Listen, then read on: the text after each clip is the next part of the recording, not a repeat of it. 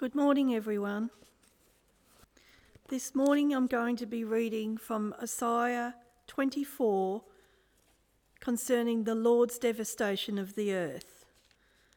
See, the Lord is going to lay waste the earth and devastate it. He will ruin its face and scatter its inhabitants. It will be the same for priest as for people, for master as for servant, for mistress as for maid, for seller as for buyer, for borrower as for lender, for debtor as for creditor. The earth will be completely laid waste and totally plundered. The Lord has spoken this word. The earth dries up and withers. The world languishes and withers. The exalted of the earth languish. The earth is defiled by its people. They have disobeyed the laws, violated the statutes, and broken the everlasting covenant. Therefore, a curse consumes the earth. Its people must bear their guilt. Therefore, earth inhabitants are burned up, and very few are left. The new wine dries up, and the vine withers. All the merrymakers groan. The gaiety of the tambourines is stilled. The noise of the revellers has stopped. The joyful harp is silent. No longer do they drink wine with a song. The beer is bitter to its drinkers. The ruined city lies desolate. The entrance to every house is barred. In the streets they cry out for wine. All joy turns to gloom. All gaiety is banished from the earth. The city is left in ruins. Its gate is battered to pieces. So will it be on the earth and among the nations, as when an olive tree is beaten, or as when gleanings are left after the grape harvest. They raise their voices, they shout for joy. From the west they acclaim the Lord's majesty. Therefore, in the east, give glory to the Lord. Exalt the name of the Lord, the God of Israel, in the islands of the sea. From the ends of the earth we hear singing, glory to the righteous one. But I said, I waste away, I waste away. Woe to me! The treacherous betray. With treachery, the treacherous betray. Terror and pit and snare await you, O people of the earth. Whoever flees at the sound of terror will fall into a pit. Whoever climbs out of the pit will be caught in a snare. The floodgates of the heavens are opened. The foundations of the earth shake. The earth is broken up. The earth is split asunder. The earth is thoroughly shaken. The earth reels like a drunkard. It sways like a hut in the wind. So heavy upon it is the guilt of its rebellion that it falls, never to rise again. In that day the Lord will punish the powers in the heavens above and the kings on the earth below. They will be herded together like prisoners bound in a dungeon. They will be shut up in prison and be punished after many days. The moon will be abashed, the sun ashamed. For the Lord Almighty will reign on Mount Zion and in Jerusalem, and before its elders gloriously.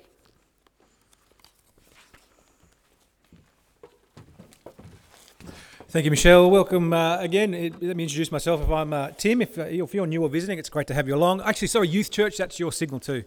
You get to head out. Just a casual sort of 14, 15 chapters of Isaiah today. Nothing too dramatic. Don't get worked up about it. What do you do when you come to such a significant chunk of such a significant book? Well, the first thing we ought to do is pray. Hey, would you join with me? Let's pray and ask God to help us as we do this. Heavenly Father, we do ask, as we ask every week, that you would help us today. Help us to understand your word. Help us to understand it that we might know you better and love you more. and serve you more wholeheartedly with our whole lives. We pray it for Jesus' sake, in his name. Amen. Welcome again, as I said. My name's Tim. I'm one of the pastors here. If you are joining us today for the first time, then let me give you a little bit of a background. We're in the 5th instalment of our preaching series on the book of Isaiah, which we've been sort of likening to the climb up Mount Everest. Because if you were to picture the Old Testament as a mountain range, I want to suggest that Isaiah would be the Everest. It's sort of like the pinnacle of the whole book. It's where the best Old Testament, if you like, exposition of the gospel. It's all there. And so we've been trekking alongside the nation of Judah with the prophet Isaiah as our Sherpa and our guide. And we're trying to understand how Isaiah's message was heard and understood in its original historical, political context. That is, how was this understood by the kingdom of Judah and the people in the 8th century BC? But not just that. In fact, more than that, we've also been seeking to understand how this text of Isaiah relates to us in the 21st century AD. What did God reveal about himself, of his character, of his nature, of his plans on this proverbial climb up Mount Isaiah? What did he reveal through the prophet Isaiah in the history of this nation of Israel that still has bearing on us today? And the short answer is stacks. Stacks and stacks and heaps and heaps. And before we get to the specifics of those things in this section, I want to sort of give you a bit of a snapshot of where we've been. Get out the old iPhone on our trek and sort of scroll through the pictures so far. Because after all, after today, we're approaching the halfway point. We're nearly halfway up the mountain. And so it's nice to sort of be reminded of the progress we've already made. So essentially, chapter 1, it was base camp for us. It was our point of departure as we looked at the big themes of judgment and hope that are sort of filled out in the rest of the book of Isaiah. They're mentioned at numerous points along our trek. Our second sermon was chapters 2 to 5, where Isaiah gave Judah a view through the telescope towards the summit, where God is taking them. And yet immediately that was contrasted with the reality of where they were presently. And the difference was shocking. I'm not sure if you remember it, but the reality of Judah's present position was best described as just willfully trapped in idolatry. Actively denying the God who brought them out of Egypt and established them in their own land. And as a result of this, we saw they were guilty of every evil practice imaginable. In fact, it left a really bitter taste in your mouth. It was quite a sickening sort of idea. And then added to that, Sermon 3, in fact, we stopped at one chapter, just Isaiah 6, where we, along with Isaiah, came to even a bigger, fuller understanding of the extent of Judah's problem. It's even worse than we first thought. In fact, it was a bit like, trekking up a mountain and it's all foggy and the clouds sort of part for a second and Isaiah comes face to face with the full panorama of God's enormity, of God's holiness, of his otherness as the unique creator of the entire universe. And Isaiah, just capturing a glimpse of this, just being in this presence just for a moment causes him rightly to despair. Woe is me, I am ruined, he says. Because in that space of that clarity of the vision of God's enormity, he can't help but consider just how unholy and unclean he and his people and in fact all of humanity are by comparison to God. He's that magnificent. And this distinction of God's immense holiness, it made Isaiah realize that no one and nothing can stand in God's presence by virtue of their own worth, unless God does something to make them able. And then we saw how this sort of picture played out, this picture of God's holy awesomeness, how it played out in real terms in the life of Judah and King Ahaz, who, as Pete mentioned, essentially he was a dud king. He was a dud king who put his hopes and his fears more in the surrounding nations than he did in God. He feared and he hoped more in the nations surrounding him than he did in the God who has made promises to them. And despite his amazing stupidity, we saw this stunning promise. God has promised, in fact, even after he plans to level Judah, figuratively chopping it down like a forest of trees, from those stumps, from that stump of Jesse, there's a holy seed. there's a branch would grow and would bear fruit for all the nations to see. And we get this glimpse of hope, this image-laden sort of picture that it's laden with all the covenantal hope and promises that God had already made to Israel. We get a genuine sense of hope in the hopelessness. Which brings us to our fifth installment, chapters 13 to 27 today. But I really sincerely don't want you to be put off by the enormous chunk that we're doing, because while it does represent a fairly big climb up Mount Isaiah in some ways, essentially we're going to do it in a couple of giant leaps. That's what we're aiming to do today. What I mean by that is we're just going to concentrate on a couple of the big ideas that weave throughout this section. They're not the only big ideas in this section. And at first, in fact, they're ideas that might not seem too earth-shattering to you at first. But in the context of the time and the people who they were originally spoken to, these ideas really did represent the necessary and massive shift in how Judah were to understand and relate to God. And the first big point is this. I've got them in your outline there. If you've got an outline, you can follow along and take your notes by all means. The first point is just this. Yahweh, that is Israel's God, he's not just God over their nation, he's the God over all nations. Now, do you get that? I mean, it's not rocket science. Yahweh is not just another God. He's not just another national deity. He's God alone. Now, this point is abundantly clear when you read chapters 13 through 27. If you did read that during the week, it's the first and most obvious point you would have realised. Yahweh alone is God. I mean, just look at a few examples we get from the text. And again, have your Bibles open. This is where I would encourage you, along with Pete, if you've got a physical Bible, it's just so much easier to be flicking between chapters than looking them up on a phone. If you don't have a Bible, if you don't own one, grab one from the back and write your name in it. It's yours. But flick with me to Isaiah 13. This is how Isaiah 13:1 starts. It says, a prophecy against Babylon that Isaiah, son of Amos, saw. Raise a banner on a bare hilltop. Shout to them, beckon to them to enter the gates of nobles. I have commanded those I prepared for battle. I have summoned my warriors to carry out my wrath, those who rejoice in my triumph. And we've got this image here of God raising an army. In fact, this army is identified as the Medes in verse 17, and he's raising this army to fight his war against Babylon. Yahweh is rising an army from Persia and Media to fight against Babylon. Hold that thought. Flick forward to chapter 15, verse 1. A prophecy against Moab. Ar in Moab is ruined, destroyed in a night. Kir in Moab is ruined, destroyed in a night. Dibon goes up to its temple, to its high places to weep.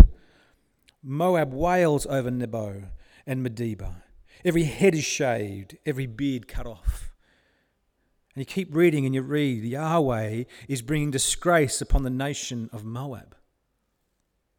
Keep holding that thought. Flick forward again, chapter 17, verse 1. A prophecy against Damascus. Chapter 19, verse 1. A prophecy against Egypt. Chapter 33, verse 1. A prophecy against Tyre and Sidon. And in between these chapters, several other nations mentioned. Assyria, Philistia. All these other nations are mentioned. In fact, even the nations, not just the nations immediately surrounding Israel and Judah, even Cush gets a mention. I'm not sure if you know where Cush is. It's like, have you ever been to a holiday to Cush? Maybe you have. It's modern-day Ethiopia. All right? Even Ethiopia gets a mention, described there in chapter 18, verse 2, as a nation, tall, smooth-skinned, a people feared far and wide, an aggressive nation of strange speech. And what is common in all these prophecies uttered by Isaiah is that it's Yahweh who is in control. It's Yahweh, it's the God of Israel. He's the one giving Isaiah these prophecies. He's the one giving Isaiah these utterances of ruin that is coming against these nations. In fact, Yahweh, he's the one coming. He's the one coming in judgment. It's Yahweh who's in charge. Now, as I said earlier, it doesn't seem so startling to us today. If you are a product of Australian sort of Western Christianity and that sort of stuff, if you've been at church for any length of time, then me standing up here suggesting that the creator of the heavens and the earth, which by default will be your concept of God, if I just suggest that the creator of the heavens and the earth is also the God of all nations, that's a no-brainer. It's like, duh, Tim. It's an obvious statement of logic. But this is very necessary for Judah to hear at this point in history. In fact, what this represents is a key development in God's self-revelation to the nation of Israel, to the kingdom of Judah. He's not just another national deity. Judah needs to hear that. You see, this is the cultural soup that Judah and Israel are swimming in at the time. You know I love big words. Here's another one. 10 points if you can work this into your speech this week. This is called henotheism. This is the common belief of the ancient Near East. Henotheism. It's the worship of one God as supreme without the denying of other or the existence of other gods. You see, it's not quite polytheism. It's not the worship of many gods. And it's certainly not monotheism. It's not the belief that there is only one God. It's henotheism. It's like a bet each way kind of thing. It's a system that led to this idea of national gods in the ancient Near East. Each nation had their own God who they worshipped as supreme, solely worshipped one God without denying the existence of other gods. Oh, they're out there. One day they may gain ascendancy, so we better consider them. But how it played out in practice is two nations go to war. If one nation prevails over the other, then clearly their God is obviously supreme. And the conquered nation would take on their God as their own. This is how it sort of worked in the ancient Near East. This is henotheism. And in fact, it's why you read as you read the Old Testament, the gods of the nations are often mentioned. They're not mentioned to validate them as real gods, but to acknowledge this idea at play. And so as you read, you'll notice the Canaanites, they worship Baal. Here's a little picture of Baal. They worship Baal, the god of thunder. For the Ammonites, it was Moloch, the bull-headed god. The Moabites thought Chemosh, they thought he was the top dog, but the Philistines worshipped Dagon, the fish god. I mean, I think he's a bit namby-pamby. He looks like a mermaid, for crying out loud. Anyway, Assyria, Nisroch, the eagle god of agriculture. He was their horse, but the Babylonians, no, they had the sun god Marduk. And the problem was, Israel had Yahweh. And I say this was a problem for Israel, not because Yahweh was deficient as God, but because Israel essentially treated Yahweh as just another national God, just another national deity. Oh, sure, they'd entered into a covenant relationship with him on Mount Sinai. I mean, after all, he'd rescued them from Egypt, so clearly he was better than Amun, the Egyptian god of the air. Clearly he had the edge on him. But for all other intents and purposes, and I want to stress, despite the fact that Yahweh demonstrated time and time again that he was the only true and living God, the creator of the heavens and the earth, and therefore above the fish and the bulls and the eagles and the agriculture and the sun and the moon and the thunder and whatever else God you'd like to worship. But Israel did not honour him as such. It's why we see this syncretistic edge in Israel constantly.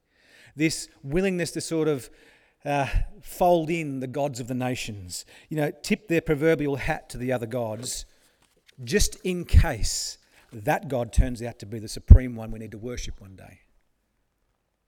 And let's be honest, that is the potential with the looming threat of Assyria at this time. In fact, we will see this idea played out explicitly in chapter 36. But this is Judah's problem. And this was the issue that Yahweh, through Isaiah, was again correcting first and foremost in these chapters today. As Isaiah proclaims Yahweh's judgment over the nation, he is reminding them and perhaps reintroducing them to the radical notion of monotheism. There is only one God, and Yahweh is him. And we know this is clear. We must see that this is at least part of Isaiah's point, because do you realize who Isaiah is speaking these prophecies to? As we read these chapters, I mean, sure, he's prophesying against Babylon, but you realize he's speaking to Judah?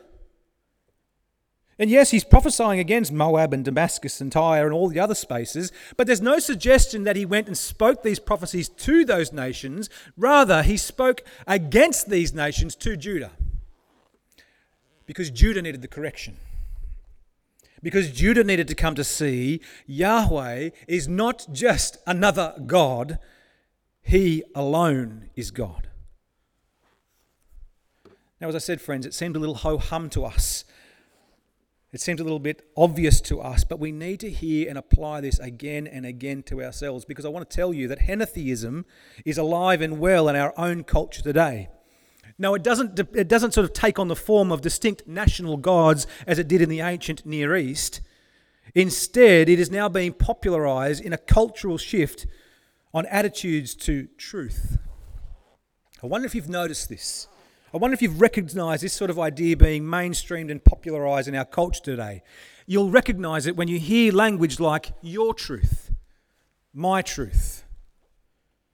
See, people don't speak about the truth anymore. No, that's conceived as narrow-minded and bigoted, probably racist too. Instead, people are encouraged to live out your truth.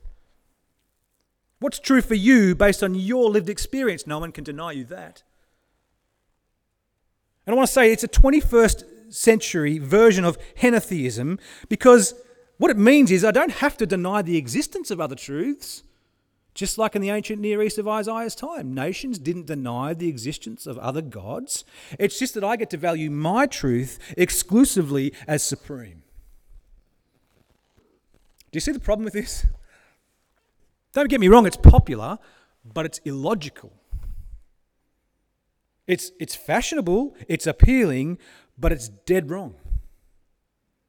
Friends, we've got to come to realize it's impossible to uphold competing and contradicting truths at the same time. You can't do that. Just as you can't sustain or uphold competing and contradictory notions of God at the same time. If Yahweh is the creator of the heavens and earth, if he alone is God, with no God formed before him or after him, as he himself will declare in Isaiah 43, chapter verses 10 and 11, if Yahweh alone is the exclusive Saviour, then the acknowledgement or the worship of any other deity is ridiculous, wrong-headed, period. Friends, we've got to keep just coming back to that very basic but fundamental truth, because you've got to realise that the cultural tide is shifting quickly against it. In fact, it kind of leads us to the second big idea that I want you to see from this chunk of Isaiah today. And in fact, I want to lead it with a question. It's, why is the acceptance of many gods in the ancient Near East, or the many truths in our day and age, why is it so popular?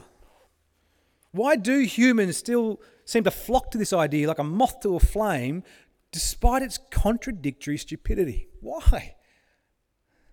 I'll give you the easy answer. It's because it strokes our egos. The idea of individual truths or designer gods does wonders for human pride. It always has, it always will.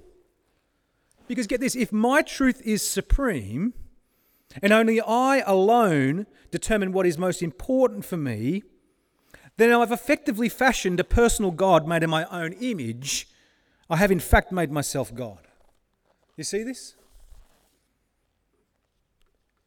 And this is precisely the kind of pride-filled arrogance, this kind of self-reliant empowerment that again is just saturated in our own culture. It's exactly what Yahweh was judging the nations for in Isaiah 13 to 27. I mean, I wonder if you noticed this reading the chapters during the week or in your Bible study. If you're not part of one, get part of one. It's good for you. It's a consistent thread weaved through these chapters, the pride and the arrogance of the nations in which God is judging them for. Let's look at a few examples with me. Isaiah 16:6, God speaking. He says, "We have heard of Moab's pride, how great her arrogance, of her conceit, her pride and her insolence, but her boasts are empty." Or Isaiah's prophecy against Egypt. Why was it that God was coming against Egypt? Have a look at it there, chapter 19, verse 11. God says, "The officials of Zoan, they're nothing but fools. The wise counselors of Pharaoh give senseless advice. How can Pharaoh say, 'I am one of the wise men, a disciple of the ancient kings'?" Where are your wise men now? Let them show you and make known what Yahweh Almighty has planned against Egypt. You see the problem? It's there in Moab, it's there in Egypt, it's there in every other nation. They're filled with pride, so sure of themselves and so sure of their own ability. But to quote one of my favourite movies, Top Gun, their ego's writing checks their buddy can't cash. And God's calling them out. God is calling them out for their brash foolishness, and he's calling them out in judgment. And it was the same with the then present day superpower of Assyria and the then superpower in waiting, Babylon. In fact, both nations failed to appreciate that their relative success as nations and empires did not stem from their own brilliance, but instead Yahweh superintending the circumstances of their rise and their fall for his own plans and purposes. In fact, just skip back a chapter to the last section we did. Have a look at Isaiah 10 verse 5. See, here God describes Assyria as literally the rod of his anger.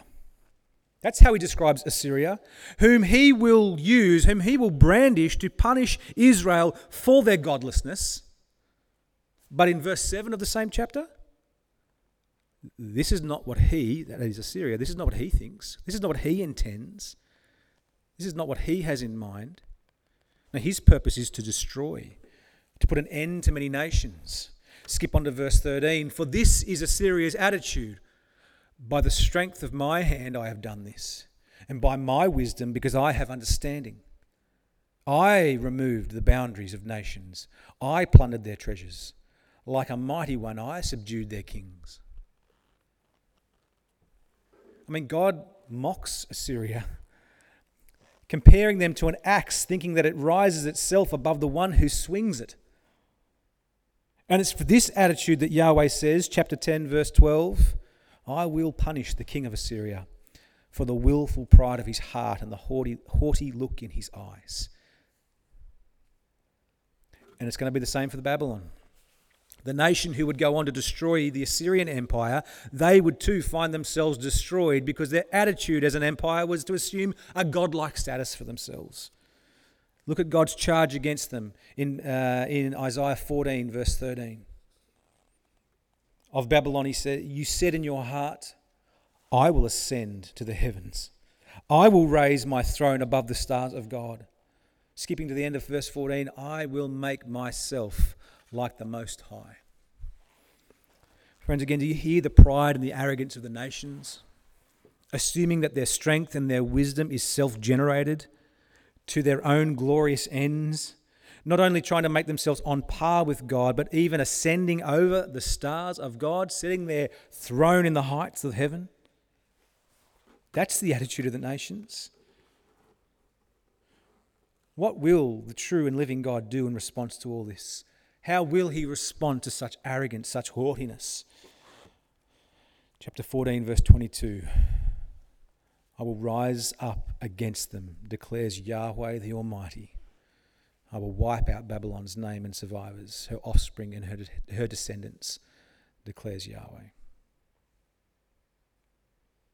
Friends, just as Judah needed to hear and heed this in Isaiah's day, so too we need to hear and heed this again today.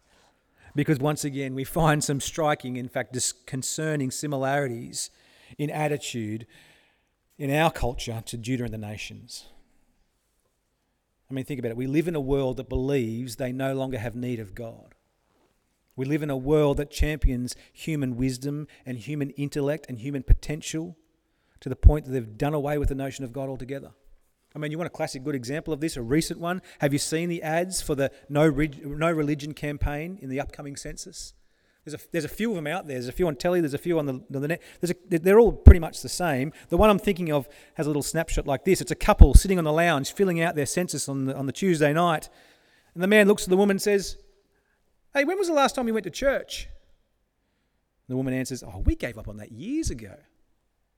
And the man answers, well, that's easy. No religion. I want you to see that's the attitude this ad campaign wants people to adopt. We gave up on that years ago. It's quite a tell. It's a bit of a benign statement at one level, but it's super telling. It's for secular humanists who are running this campaign.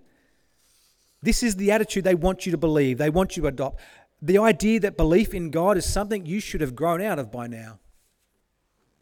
The so-called God of the gaps, he's no longer relevant. Let's be honest. Be brave enough. Be honest. Human wisdom and intellect, that's where it's at. That's what's necessary. God's no longer relevant. We are the hope for our future. In fact, we're God. This is nothing new, folks. It's just Assyria 2.0. It's just Babylon 21st century style. I mean, our world may not carry carved images of deities through the streets anymore, but will march under banners marked pride, celebrating every debased and godless attitude you can think of, and then we'll call it a family event. And if you don't join in, if you refuse to participate, and if you dare suggest that this might be a folly attitude, you're the enemy. Friends, this is the modern world we live in, isn't it?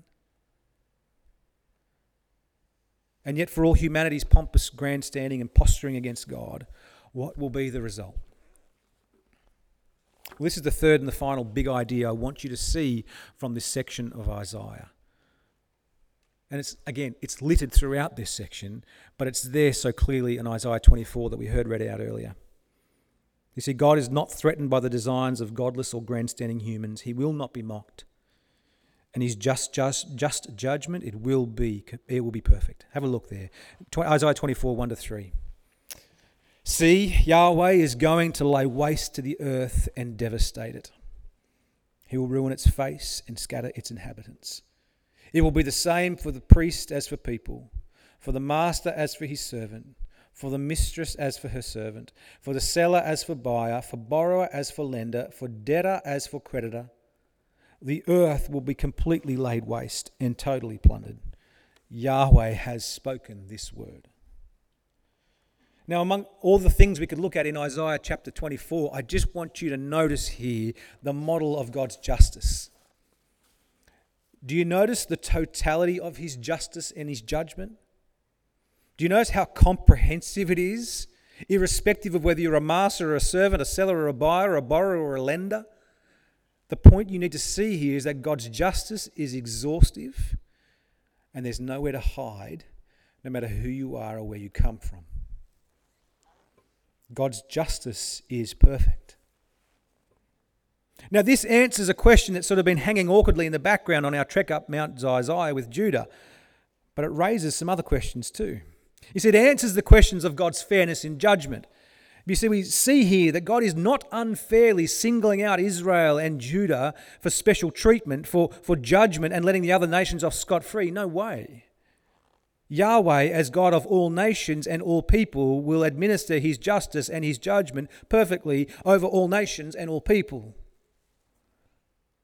But this doesn't solve the problem for Judah. Do you see this? It doesn't solve it. It just intensifies it.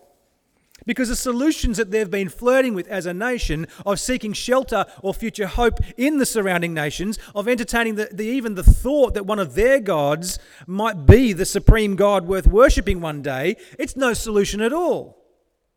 I mean, to use a bit of a mountaineering analogy again, it's if Judah are walking up Mount Isaiah fighting a blizzard and looking for shelter under an overhanging rock ledge, only to realise when they look up that the snow falling is actually the beginning of an avalanche.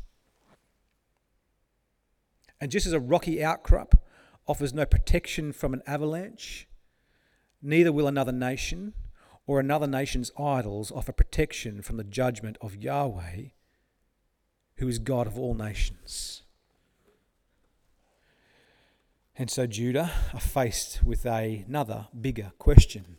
And now the nations will find themselves faced with it also.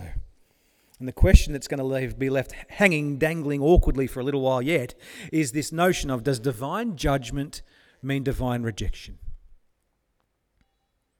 Is there any way out from this? Because in the face of an avalanche, people are suddenly forced to admit that positive thinking and self-belief won't help you. Positive thinking and self-belief will not avoid you the judgment of God that is building in size and speed like an avalanche down a snowy mountainside. So where can Judah, where can the nations, where can anyone turn to find refuge? You see, right here in this section of Isaiah, there's only two options. In fact, there's still only two options for us today. And it's as simple as this.